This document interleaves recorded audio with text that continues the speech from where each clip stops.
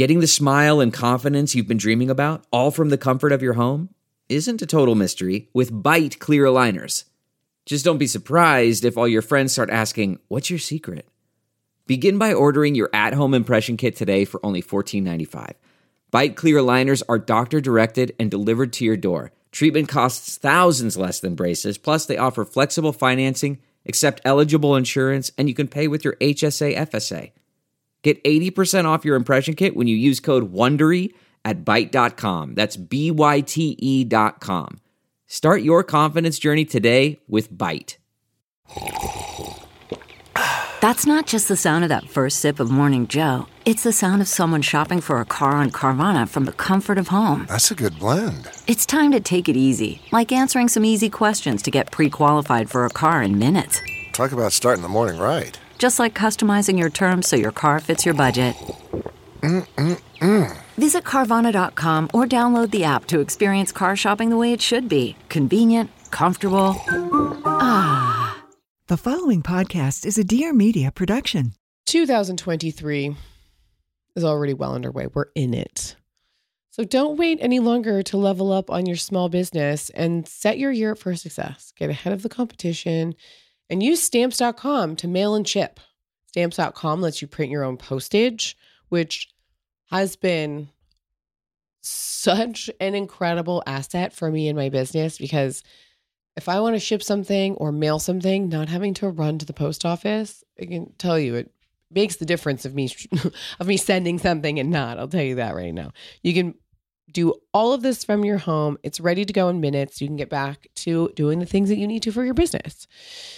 Postage rates have increased again, and luckily Stamps.com has the best discounts in the industry with rates you literally can't find anywhere else, like up to 84% off of USPS and UPS.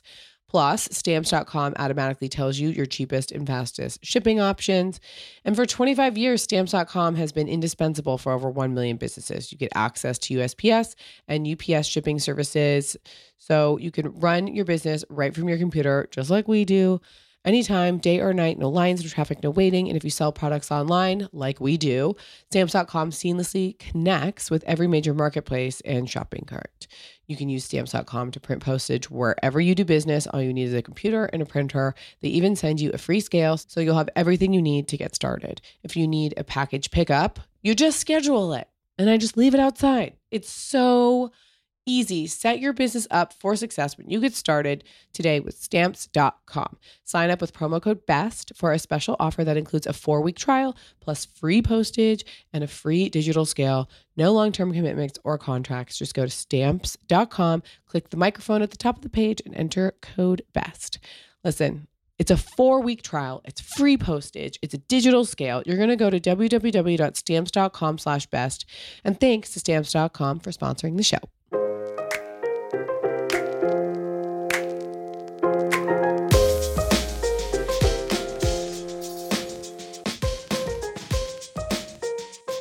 This is one of those episodes where I'm like, thank God I have a podcast. I'm so happy to be able to share this type of information. We have on Dr. Mark Schulz, who's the Associate Director of the Harvard Study of Adult Development. The Harvard Study of Adult Development is the longest scientific study of happiness ever conducted. It's been going on since 1938. The first of its kind, and it boasts even JFK as a participant. It's been going on for 84 years. How adorable is this? This is what this man's life's work is, seeing what makes people happy. So we're going to talk about what that is. We're going to talk about what's in his book, The Good Life, that he co-authored. We're going to talk about the most common misconceptions about happiness. We're going to talk about the fact that being lonely is just as dangerous for us as smoking a pack of cigarettes a day. That the joy people feel in their lives can help them and heal them on a cellular level. It's just adorable. I get choked up a couple times because it just makes you think that there just has to be some level of goodness at the end of all of this, or up there, whatever is in charge, whoever is in charge. Please enjoy. I hope this gives you a fabulous serotonin boost. I hope it makes you reevaluate a few things.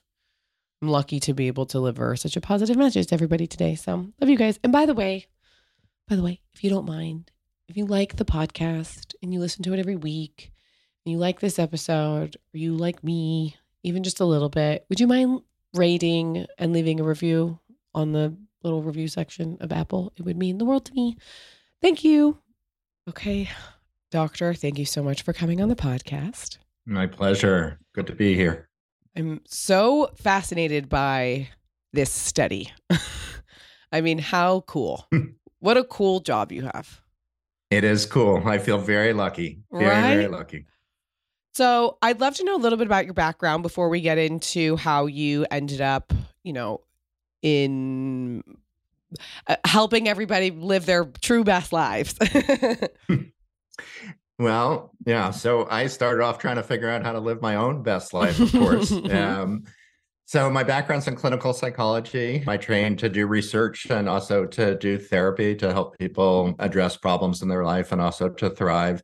And after I earned my degree, I started doing research in another longitudinal study that looked at the transition from adolescence into adulthood. And then later on in my career, I got lucky enough to be involved in the Harvard study of adult development, which traced people from their teen years all the way through to the end of their life. So that remarkable study that you were alluding to. And I've been doing this for about 20 years with that study at this point.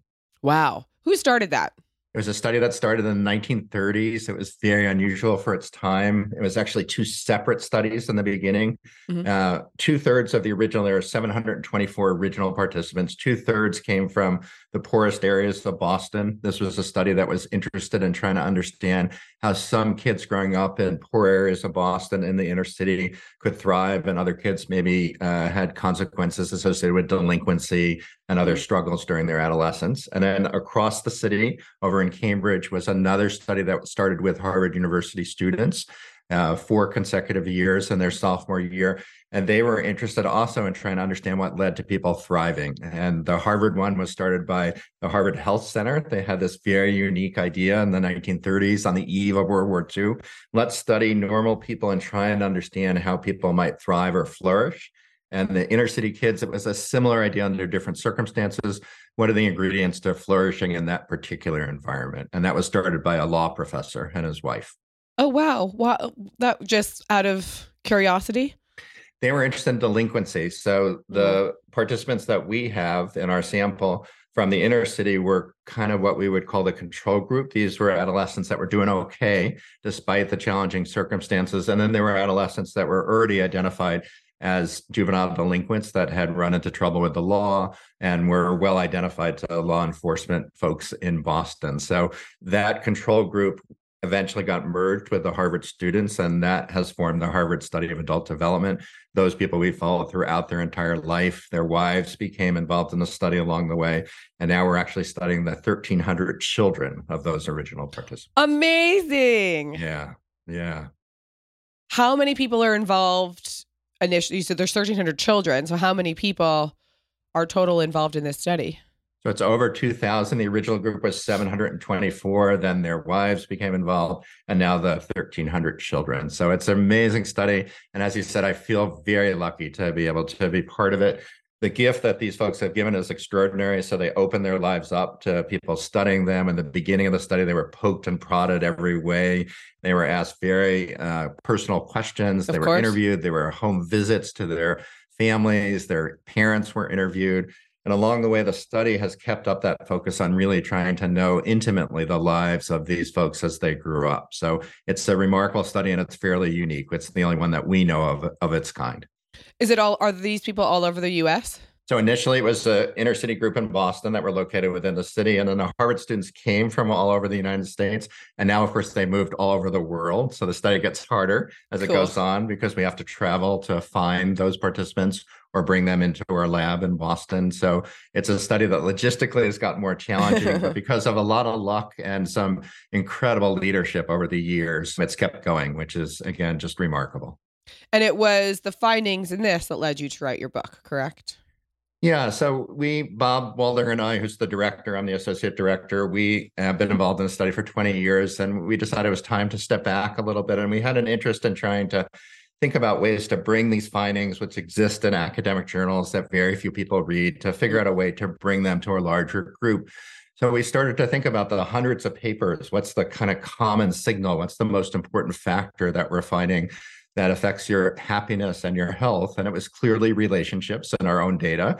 But because any one study, no matter how interesting it is, isn't good enough, we wanted to look at other studies to see whether there were similar findings across other studies that involve people that didn't grow up in the 1920s, that were not initially all men. Our sample was initially all men from Boston. So we tried to look for replication across many studies, and we found a similar thing. It turns out that relationships are critical. Maybe not surprising to your listeners for our happiness, but what is surprising is how much it affects our health as well. So that prompted us to write a book, The Good Life. I'm sure you've also read Outliers at some point, right, Malcolm? There are like three things that stuck out to me that I think about constantly from that book. And one is the one study about the Italian immigrants and how, what was it? It was like heart disease was taking over America and people were having heart attacks and high cholesterol. And this one group had none of it, but they were eating the same things, but they found that they were a community and they knew their neighbors and they had tight relationships with everybody. Yeah. Well, because it just made my heart explode. I was like, that's all we need. Well, it seems so simple, but it turns out, of course, to be challenging. As we all know, relationships can be messy and complicated, and they're hard to control. But this is a finding across many studies. Sometimes it's accidental, the importance of relationships and whatever they're studying. But at this point, we know very clearly that relationships affect our health in important ways, affect how long we live. The clearest data on this are when we think about people who are lonely. So these are large portions of our adult populations report being lonely, 20 to 50% in the United States, right? Very high numbers. 20 to 50%. 20 to 50%. Say they're lonely. Report they're lonely on a daily basis. This includes some of the highest at risk folks are young people, for example, at college, that are surrounded by, thousands of people that are like them doing similar things. So it's not just physical isolation from others, but it's a sense that other people don't know you or don't have your back, that you're kind of living life on your own without being seen and heard. And it turns out that that's a clear risk factor for our health and also affects how long we live. And it's a risk factor on the same order of magnitude as smoking almost a pack of cigarettes or obesity. No. Yeah. Yes. It makes sense. Oh, that's so hard. It makes me like emotional. It's so sad. Yeah. Sundays for dogs, my favorite. It's an air-dried dog food made from a very short list of human-grade ingredients. When this thing arrives to my doorstep, by the way, it's like they all know. I know they can smell it. This food is so good that we give it to them as treats. It's unbelievable. It's so easy to store and serve. It was co-founded by Dr. Tori, who's a practicing veterinarian. Sundays contains 90% meat, 10% vegetables, and 0% synthetic ingredients. Besides USDA beef and all-natural chicken, you'll find digestive aids like pumpkin and ginger, plus disease-fighting antioxidants. Dog parents report noticeable health improvements in their pups, including softer fur, fresher breath, better poops, and more energy. I mean, our dogs are salivating over this, and I feel so good feeding them the best quality food. It gets really hard having 3 big dogs. I don't have freezer storage. I'm not going to buy an outside refrigerator or freezer for them. I mean, I just need food that I could feed them that they love, that I know is not going to age them poorly and make them feel really good. And it's just been a huge asset for us. Unlike other dog foods, there's zero prep, there's no mess, there's no stress. It's shelf stable, makes it easy to feed our dogs the most top quality. And like I said, it ships right to your door, which is fabulous. It also costs 40% less than other healthy dog food brands because Sundays doesn't waste money on shipping frozen packages. Instead, they spend on what matters, sourcing the best all-natural ingredients for your pup. We worked out a special deal for our dog-loving listeners. You can get 35% off your first order of Sundays. Just go to sundaysfordogs.com/best or use code BEST at checkout.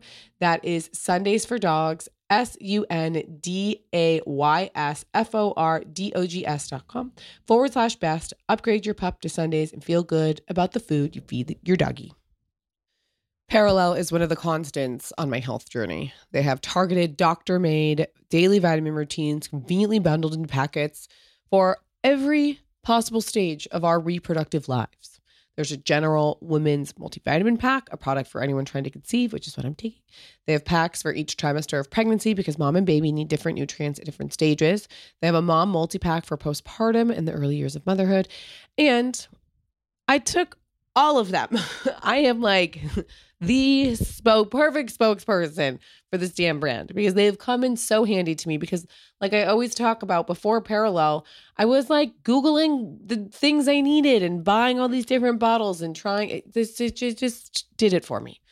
Each pack bundles multivitamins formulated for a woman's specific needs, targeted supplements for that stage, and an omega containing DHA and EPA.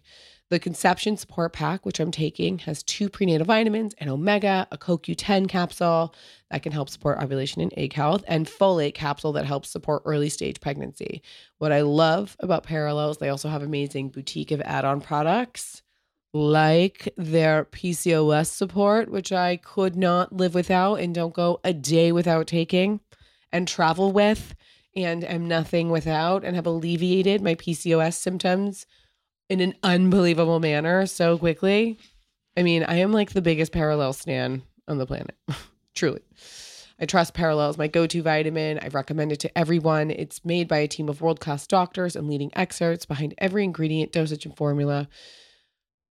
This brand, can't recommend it enough. And that's why I'm so happy to be working with them because we get to give you a discount code exclusively for Everything is the Best listeners. Parallel is offering 15% off your first 3 months with code BEST15. Head to parallel.co. That is PERELEL.co. And if you don't love it, just cancel at any time and you get a 30-day money-back guarantee. Delve into the shadows of the mind with Sleeping Dogs, a gripping murder mystery starring Academy Award winner Russell Crowe. Now available on digital. Crowe portrays an ex-homicide detective, unraveling a brutal murder he can't recall. Uncovering secrets from his past, he learns a chilling truth. It's best to let sleeping dogs lie. Visit sleepingdogsmovie.com/Wondery to watch Sleeping Dogs, now on digital. That's sleepingdogsmovie.com/Wondery. CarMax is putting peace of mind back in car shopping by putting you in the driver's seat to find a ride that's right for you. Because at CarMax, we believe you shouldn't just settle for a car. You should love your car. That's why every car we sell is CarMax certified quality, so you can be sure with upfront pricing that's the same for every customer. So don't settle. Find love at first drive and start shopping now at CarMax.com. CarMax, the way car buying should be. Okay, picture this. It's Friday afternoon when a thought hits you. I can spend another weekend doing the same old whatever, or I can hop into my all-new Hyundai Santa Fe and hit the road. With available H-Track all-wheel drive and 3-row seating, my whole family can head deep into the wild. Conquer the weekend in the all-new Hyundai Santa Fe. Visit HyundaiUSA.com or call 562-314-4603 for more details. Hyundai, there's joy in every journey. So you must then also, like, it must be interesting to see in the study at what point then, like, social media became prevalent, right? Yep. Because that must have been it's a huge impact on society. Okay, so let's talk about the quality of these relationships and what kind of relationships we're talking about. Because this can't just be, people who get married and live happily ever after. This is just having some core friendships or relationships with your family, I'm assuming, correct? So the first thing that's important is that it's all relationships we're talking about. So folks that haven't found a mate or they were in a horrible marriage and they got out of it. Relationships are so important to our well-being. They provide so many important things to us that it's rare that we would get it from one person. So it's your friends, it's your relatives, it's your neighbors, the people you work with, even those peripheral relationships, maybe the person who serves you coffee in the morning or the person who delivers your mail. Having a connection with those kind of people can be important to our well-being. You asked about the quality, and it's important. The quality, it's not just the number of connections we have, but the quality is also critically important. So we're talking about at its most important relationships, people who really have your back. That in the study, we asked folks, if you're sick or scared in the middle of the night, is there someone you can call? So for all of us, it's important to have that person to think about, who am I going to call? Some people could list 5, 6 people, and some people, even though they were in a marriage, they said they didn't really know who they could depend on in the middle of the night. So really important to have that kind of support. And then there are other kinds of support. People who we have connections with teach us new things. They expose us to new ideas and new people. Certainly dealing with stress is critical. So when we're stressed out, we have our emotions to deal with. Most of us often turn to others to help us regulate those emotions in ways that are useful for us. People help give us ideas about how to navigate challenges, a new path forward. And people, of course, are also the source of most of our joy and our, just having a great time, a good friend, a relative you really enjoy with. That kind of lift is also important for our well-being and our physical health as well. It's so sad. I mean, What's the sad part, Pia? I think of the lonely people, and I'm like, Yes, oh my God, yes. It's like joy that keeps us connected. So you, as a human being, hearing that there was a virus happening in China and seeing the visuals of people falling over and what they were doing, started isolating there. And, we all kind of were like, is that coming here? Is that coming here? Is that coming here? What's going through your head during that time? Consider, with all I mean, that must just struck you to your core. Well, yeah. So first of all, I was scared, like everyone else, trying to figure out what this meant. And also because I'm a psychologist, I was thinking about what it means to, certainly for our well-being, to separate from others physically, to not have that kind of contact, to not be able to be in the same room as people that we care about.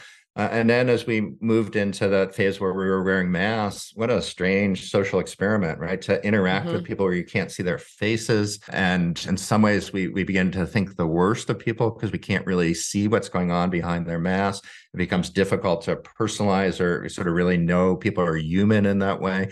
So it was a kind of grand social experiment that was very difficult on so many levels, but certainly got me thinking personally about the importance of connection. And even silly things like, video meetings obviously became much more important in the last 3 years. And we're talking on a video connection. What does it mean when we only see the top of a person, right? So the torso and head. I think in some ways we're going to learn that is a little bit aversive for us, that there's a kind of instinctual need that we have to see people's whole bodies, because that allows us to assess whether they're friend or foe, for example. It's much harder to do that if we're just seeing their faces. So the pandemic has been this extraordinary time to think about the consequences of physical distancing, not being able to see people's faces, and just social isolation more generally. I remember reading at one point that a troubled student getting expelled or suspended from school is really the actual worst thing that you could do for a student, correct? Because taking them away from other kids is really putting more harm than it is to try to come up with a solution. What are your thoughts on that? Well, I think those kinds of situations are complicated, but I think what you're pointing to is critical, that we need to weigh the consequences of people being socially isolated.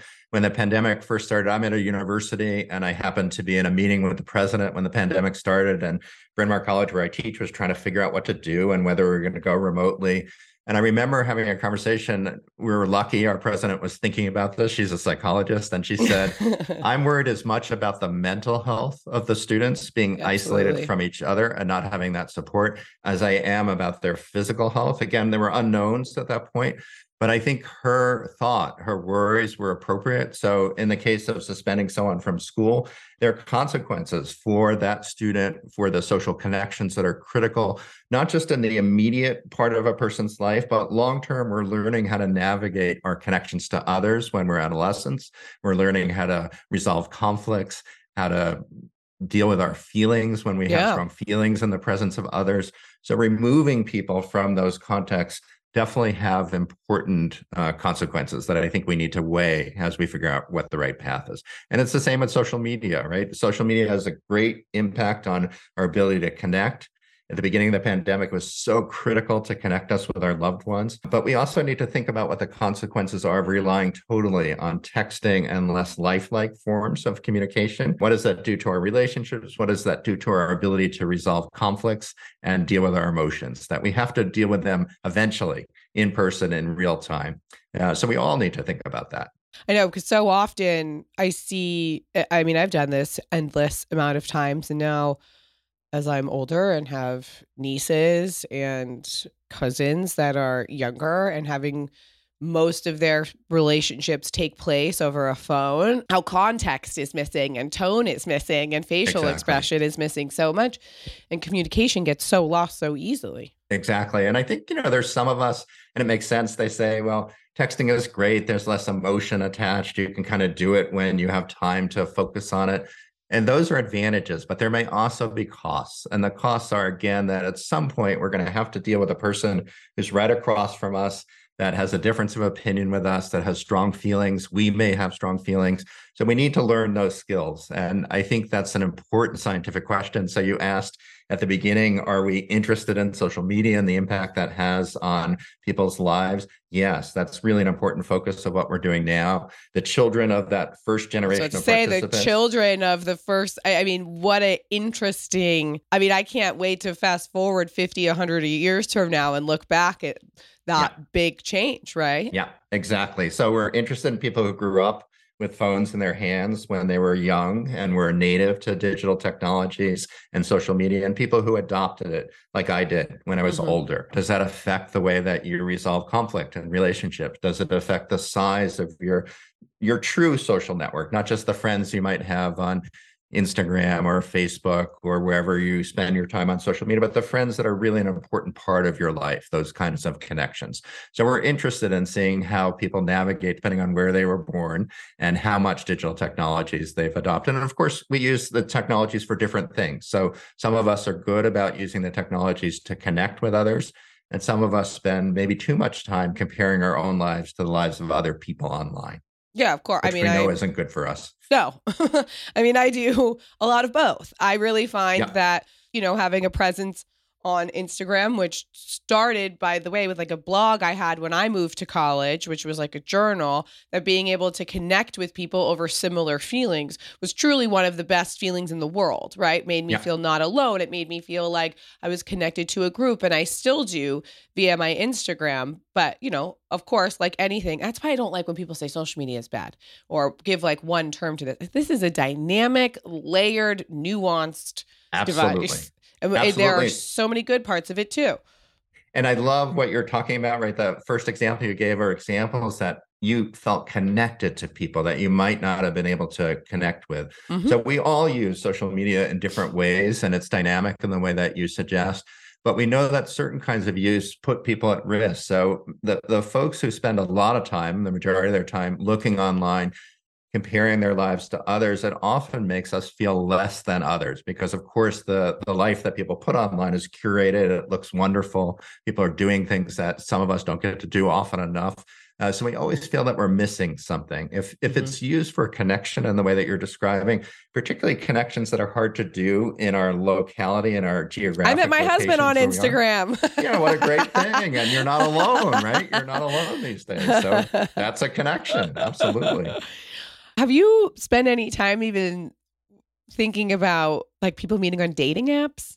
We haven't. I've thought about it on my own. I'm married, so I haven't used them myself. I got married before this stuff happened. I met my wife when I was in school. So I've thought about the ways in which our social life has moved online, our dating life has moved online. And I think it's probably part of a trend that's happening more broadly. Like if we think about the fact that people are moving a lot in the United States away from where they grew up, we're very mobile. So we've lost the connections we have to family and friends. Those used to be the people that connected us to our potential spouses. Now the advantage is, the world is our oyster. Any potential partner might be out there we could reach. But the challenge is that we're doing this in a less personal way in some ways than we've done in the past. It's different. When you meet someone online, you don't have the kind of point of reference of the connection that someone may have made in the past, right? Totally. And so it's changed, and it's changed, it's changed in a way I'm not sure we're ever going to go back to, because many people find their partners online these days. Yeah, all my single friends all constantly are saying, where am I supposed to meet someone? And I was like, how did people meet before? Go to a grocery store. I don't know. Yeah, I mean, there are other ways so there were connections, there were bars that are still important for some people, but I think we've changed the way that we often meet people, and the same is true in the work world as well. We're making contacts that we never would have made otherwise. The example again that I really loved of yours about using technology to connect with people. If you're different than the people that you've grown up with, in whatever way that may mean for you, being able to reach out to people that share an interest or an identity with you online, so valuable for people. So the technologies have brought us incredible new opportunities, but they also come with challenges, as technologies always do. What did the people say in the study towards the end of their life? I mean, what questions did you ask them? So we ask a lot of questions, and a lot of them are really challenging. One of the questions we asked was, do you have any regrets? So these were when our participants were in their 80s, and we asked them, do you have regrets? And just about everyone said, yes, I have regrets. And almost all the regrets involve relationships, that they involve not spending enough time with my family, not being kind enough to my partner in life, wishing I had spent less energy on work and more energy on the things that matter to me, people in my life. So the majority of these regrets centered around relationships that they wish they had invested more time in. Sad to think about at the end of your life having those kinds of regrets, but an incredible gift for all of us about a reminder about what we might prioritize in our life. There are lots of sayings about no one ever at the end of their life, wishes they had one more achievement, whatever that would have been at work, than they had before that. People really focused on their connections with others. That's what they were worried about. Oh. It's so I mean, this has to be a documentary. There has to be something there where people can, because it's so important. Do you just want to scream this from the rooftops every day? Well, I think there are two things that are important about this. One is the wisdom of people who have lived a life, right? So really interesting to ask people who have experience in life in their 80s or 70s, or your grandparents, or, the person you've worked with for a long time, to ask them about. I don't want to interrupt, but I want to bring up a point here that my husband brought up, and a friend from London brought it up the other day. My mother lives with us, and we have a multi-generational household. My husband's from Sicily. He grew up in the square, in the bar, which is not like a bar, like a tier. The bar is where you get your coffee and you can have aperitivo and you're there, right? He was talking, we had we like to have dinner parties a lot. And we often have people bring new people so we can meet more people. And a friend came over from London, and my mom was here, and he had such a long conversation with her, and she went to bed early and we were staying up late doing bad stuff. And he said before he left, I would love to take your mom out to lunch, not in a creepy way. I'm never around people who are older here, because in America, we don't have those kinds of communities. He's like, exactly. I miss talking to people with wisdom. And my husband chimed in and said, that's how I learned everything, was for the old men in the square and the old men at the bar. They gave me advice on how to navigate relationships, or what to do with my own parents, or how to get the girl, or politics. He said there are no young people interacting, getting the wisdom of older people anymore. Yeah, no, so important. And I think that's part of what I mean by the what's happened over the last several decades in the United States in particular. We've moved away from our communities. The communities themselves have become less a central part of people's lives. So the model that we have, whether it's from Sicily or other parts of Italy, although there are challenges in Italy as well, that model is decaying as modern, international society begins to take over in other countries as well. Everyone wants to be an influencer. Yeah, exactly. It's very different, right, than being part of a community. So yeah, I think that lesson is a really important one, that people learn things as they age. But the other piece that I wanted to emphasize is the beauty of a study like this is that, we started talking to people when they were in their teens, and this is how they imagined their life would play out, they tell us. And then we get to follow them and see how their life actually plays out. Very few lives play out as people imagine. There's so many unpredictable turns and changes in our life and challenges that we don't anticipate that we're likely to follow. So both pieces are important, the wisdom of old people looking back on their life, and also following people forward and learning the twists and turns that they experience that they didn't necessarily expect. So in our book, The Good Life, there are lots of stories that we bring in from the participants.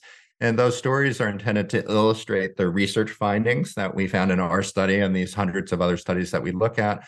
But one of the take-home points is that life is unpredictable, and it's very hard to anticipate the kinds of challenges that we're going to have. So these original participants, the college sample, for example, they went to college in the 30s. War was looming in Europe. War started to happen.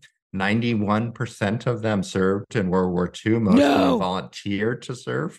So, extraordinary times meant extraordinary commitments and responsibilities. And this was a generation that met those responsibilities because they felt that it was an important purpose. So, scariest experience of their lives. For many of them, they describe it as the worst experience of their lives. But many of those same people will also say it was one of the best experiences of their lives. They had purpose and meaning. And they also had a camaraderie that they've never experienced in any other place. Having people next to them, their lives dependent on each other, fostered a kind of connection that was very important to them. So we learn to rise to the challenges that we encounter in life. It's hard to predict what they are. We certainly couldn't have predicted the pandemic before it happened, right? Yeah, very few people had any idea this was coming. Yeah. Of course. That's where grit comes in, right? That's my favorite word. Yeah. So what are I feel like you must have found like a lot of like happiness traps in these conversations, right? There must be like a lot of moments where people thought, can you name some of those or give any? Yeah. So I think one idea is that we can be happy all the time is not a healthy idea for us. That with happiness, almost necessarily is going to come sadness and loss. That happiness is a kind of momentary experience. We can experience joy and happiness and excitement, maybe when we're with a loved one or in the presence of some beautiful music or a piece of art. We can experience those peak experiences, but they wane. They're ephemeral. They don't last forever. Really, our goal should be experiences of happiness, but also a sense of meaning and purpose in our life that transcends time, that stays with us over time. So really important not to get caught up in this idea that we could be happy all the time, because I think when we're not, we start to punish ourselves. Why can't I be happy like everyone else is apparently? Totally. And everyone else is not happy all the time. And it's very hard to be that way.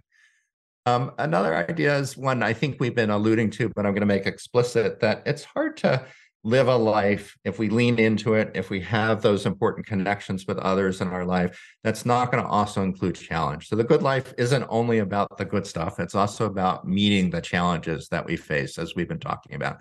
And I think recognizing that all of us face challenges is really important. It's not whether they are in our life or not. It's really how we meet them is the most critical thing. So you alluded to grit, but this idea about how we cope with our challenges, can we rise to the occasion? Can we use the resources that we have, particularly the people around us, to help make those challenges easier and more navigable, or more likely that we're going to learn and grow from those experiences? Those are really important keys. And then I'll give you a third one, Pia, about this is really a myth that I think we're bombarded these days more than ever.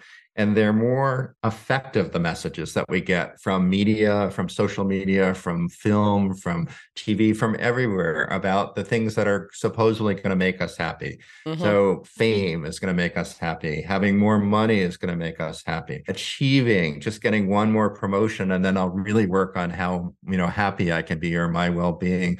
That we get distracted by things that turn out not to be so connected to how happy people are. Oh, yeah, because it's just this like weird thing. I always say that to my husband. We talk about like he's brought so much joy to my life, because he says things that are I'm so happy I married somebody with a different perspective. Because, as we, start to become more successful and make more money, oftentimes we'll spend it in a way that we shouldn't. And I'll say, we need to save our money, because what about this and what about that? And he'll always say to me, what about now?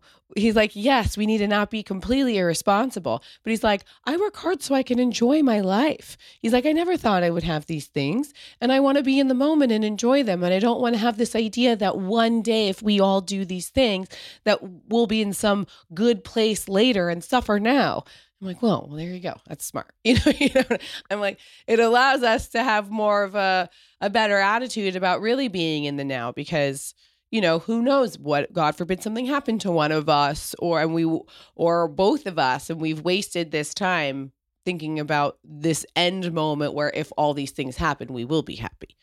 Yeah, so I think a bunch of important things that you said, I just want to highlight because they're consistent with some of what we're talking about. First of all, we learn from our differences, right? It's great to be in a relationship where people bring complementary views. They can be challenging, of course, because sometimes we desperately want that person to change their mind. But we can learn to live with differences, right? And then we sometimes have the best of both worlds in the way that you described. The other thing that's really important is I think there's a kind of attitude, particularly prevalent among young people, right? Where we are in the lifespan dictates our priorities and what's important to us. And when we're young, we're really worried about being successful. We want to get ahead. We want to have a secure source of income and provide for our families, all reasonable and important ideas. But there's also this idea that somehow our life is just on the outside. It's out of reach right now, that when we do this, then we'll live our life. Then we'll really have fun. It sounds like your husband is the one in the family that reminds you and hopefully everyone in your family that, life is now. This is life, and we need to live it in a way that's going to be enjoyable. People have found, there's lots of research on this, that instead of acquiring goods like a new car that's fancier than your other car but serves the same function, probably isn't going to make you that much happier, no matter how neat you think that new car is. But new experiences together with the people that you care about. So visiting your husband's family in Sicily, what a great experience to do with money that you acquire. Totally. Yeah, absolutely. Yes. I know. Because I'm like, listen, I've not been able to afford to go to Italy, and I have been able to afford to go to Italy, and being able to afford it has been great. So so clearly, like, money doesn't, but it's like, yeah, what are you doing with it? What's the intention? I think is really the difference. And it's also really clear, Pia. I think this isn't intuitive. Like, the data is just so clear when you look at it. So if you look at the connection between how much money we earn, our income, and our happiness levels, there is a small connection. It's not as big as people think, up to about the point where in the United States, you can live at a subsistence middle class level. When the study was done in the 2000s, it was 75,000 was the figure that was cited. After that, the relationship between income and happiness almost disappears. Completely disappears almost. Well, in one study, lots of studies, most of the studies say that it almost disappears. In one study, there was a small connection, and a small connection means that you literally have to triple your income to see a difference in your happiness. And for most people, that's just not going to happen. Yeah. So this idea that making more money will make us happy is, I think, a modern illusion, that there are limits on how much it's going to affect our emotional well-being. It may give us more control. It may give us access to things that we think are important to us, better accommodations when we travel, or maybe flying business class for some people if they're fortunate enough. But those things over time don't really make a fundamental difference in how happy we are. What if you could finally have a bra that makes your boobs look and feel amazing and is super comfortable to wear all day? Well, that is Third Love's 24/7 classic t-shirt bra. And guess what? It makes your boobs look great, period. It's also super supportive, and it's comfortable, and it won't show through your clothes. It's made millions of women and their boobs very happy. It's designed for your body, and it even comes in half cup sizes. So you don't have that thing where like your boob like spills over the top. I love Third Love. There's no pinching. There's no poking. The straps stay on perfectly. I've been recently wearing a lot of white tank tops, as I'm sure you could see. And once I entered my white tank top era, I also entered the era of, oh shit, my bras don't fit me well. It was very noticeable very quickly. And that's why I love my Third Love bra. The 24/7 t-shirt bra makes my boobs look amazing. It's seamless over my t-shirts. It makes me feel good. I'm not poking and prodding. It makes me feel proud. It makes me feel proud of my body. And it's so easy. When you go to Third Love, it takes 2 seconds to find all your gorgeous underpinnings. It takes 2 seconds. The size ranges are unbelievable. The colors are to die for. They have a fitting room quiz because your bra can change 6 or more times throughout your life. I mean, mine's changed. I've had many iterations of boobs up until this point, so it's changed many times. And guess what? My bras do not change with it. Like, I just keep wearing the same ill-fitting bras. until Third Love, obviously, of course. You don't get stuck with a bad bra. You can return or exchange anything free for 60 days. The team of expert fit stylists are available to answer any of your questions. They are also the largest donor of undergarments in the U.S., partnering with organizations across the United States. Third Love has donated over $50 million worth of bras to people in need. I also just want to say as a friend that their like little lace thongs are my favorite ever, ever, ever. Ditch your bad bras. Get a better one today that makes you look and feel great. Upgrade your bra today and get 20% off your first order at thirdlove.com/best. That's 20% off your first order today at thirdlove.com/best. How do I ask my boss for a raise? I'm so jealous of my coworker's promotion. I just don't know what to do. Is there a good way to brag about my accomplishments? Careers are complicated, and there are so many hush-hush topics we're told we can't talk about. That's why you have the Career Contessa podcast. I'm your host, Lauren McGoodwin, and each week I'm joined by experts to help you overcome your workplace woes with actionable advice that you can use today. Subscribe to the Career Contessa podcast and make progress in your career every Tuesday. What are the major health issues that you see from people? I mean, you said it's just as dangerous to our health as smoking and obesity. Yeah. So really the revolution that's been so exciting, and, I've been around now long enough that I can remember my graduate school days 30, 40 years ago when we were just imagining how this might happen. So the thing that's amazing is that relationships get under our skin and affect our bodies and our brains in ways that we could never have conceived of 3 or 4 decades ago. So I'll give you some examples. And these are examples we talk about in our book. One cool example is a study that sounds cruel. That's the kind of study that psychologists do, and they get consent, of course, before they do it. But they give people wounds on their arms, pointing to my arm, and it's a puncture wound. So it's a standard wound in which they take a little piece of skin off. It hurts a little bit. But the idea of the study is to watch carefully. So they bring people in, they photograph them every day to see how quickly that wound heals. Do you not tell me it heals faster in happy people? For people who are in better relationships, more satisfying relationships, we're talking about marriages now, their wounds heal quicker. So this is like just on a cellular level. A cellular level. And we think there are other examples that are related to our immune functioning as well. So we know people who are burdened by caretaking roles are more likely to get colds and viruses.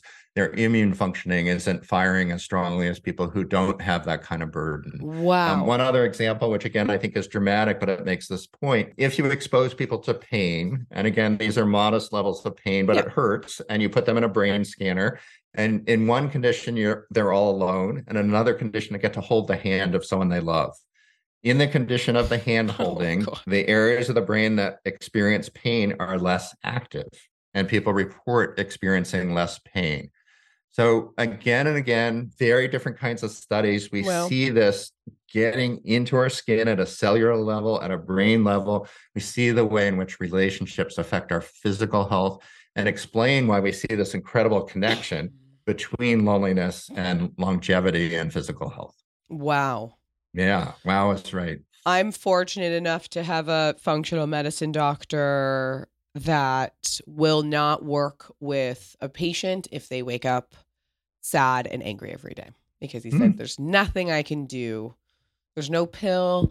There's no diet I can give you that will cure you until you have found happiness in your life. I love that. Really need to attend to our emotional well-being. Really critical on a daily level. I love that. Yeah, it's really, I was like, oh, this is, because he's like, I've been working in this long enough to know that if you don't have any sense of happiness or joy, that we have to do that first, because there's just nothing I can do, which I think is just fascinating. Does it make you believe in God a little bit, or that there has to be just like some higher power? Which part, Pia? Are you thinking which part?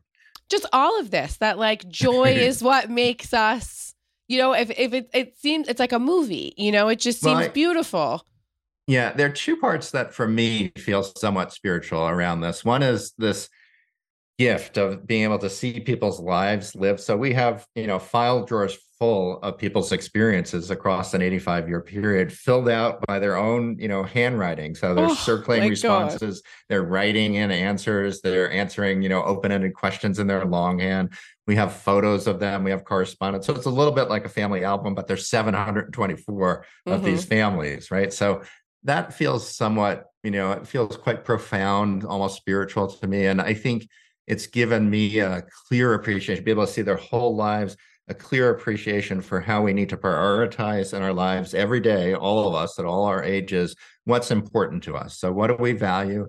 What do we want to make happen in our lives? That life is fleeting. We all know that, but we tend to try to not think about it. As we get older, it becomes a more present, kind of experience or worry in people's minds. But this working with the study has made me appreciate more the limit of life and the importance of trying to really make happen while we have time on the earth what's important to us.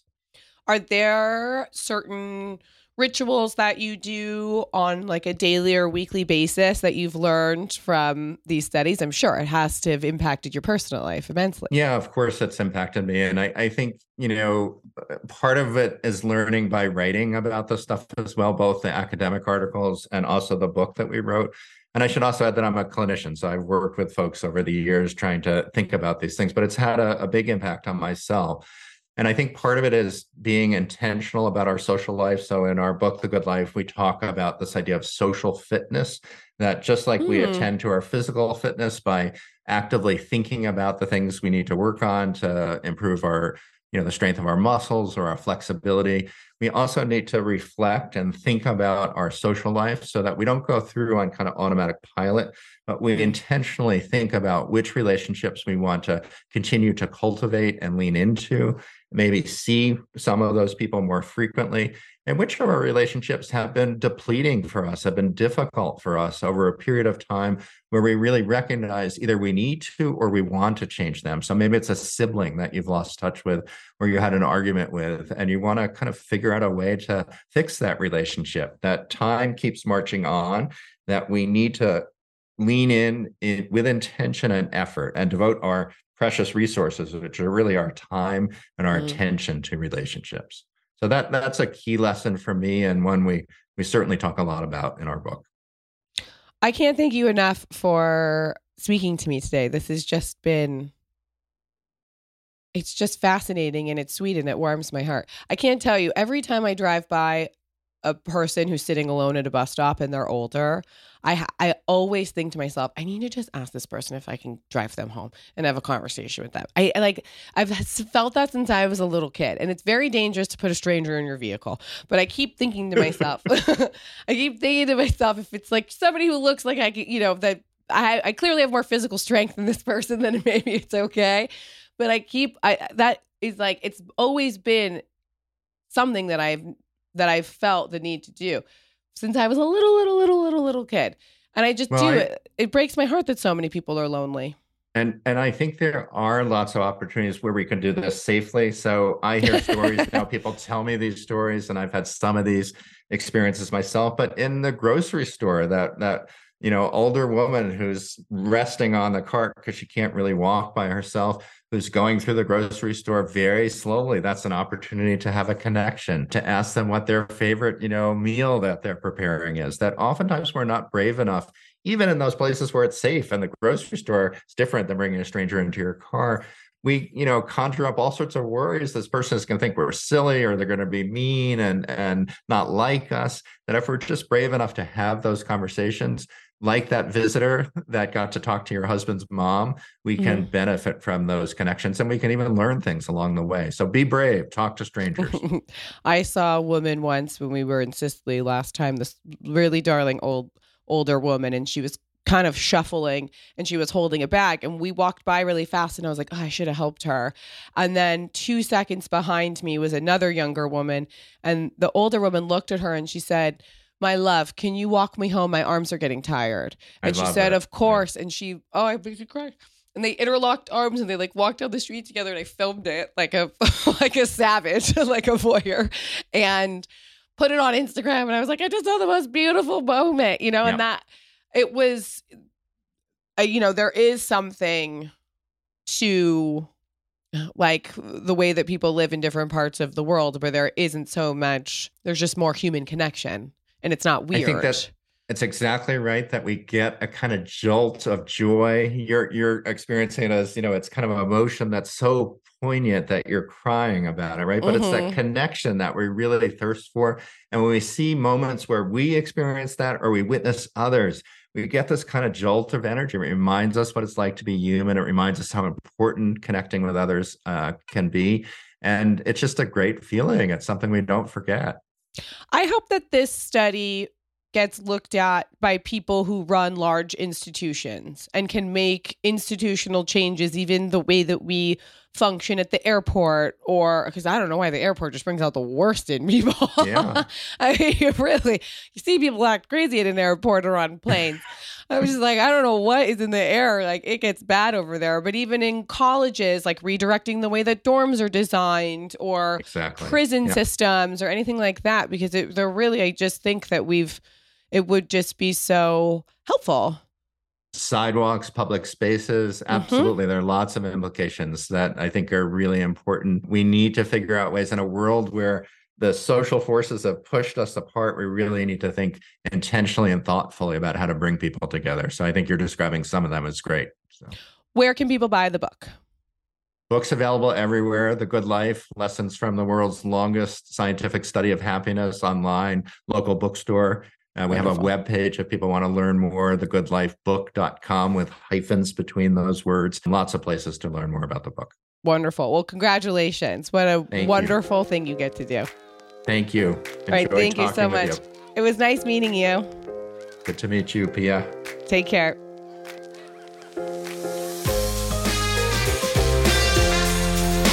And that, ladies and gentlemen, concludes this week's episode of Everything is the Best. I hope you enjoyed it. Please rate, review, subscribe, all that stuff. Maybe leave a comment. But remember, shitty comments are for shitty people. Go ahead and follow me on Instagram at Pia Baroncini. And I hope you have a fabulous, fabulous rest of your day. Love you. Ciao.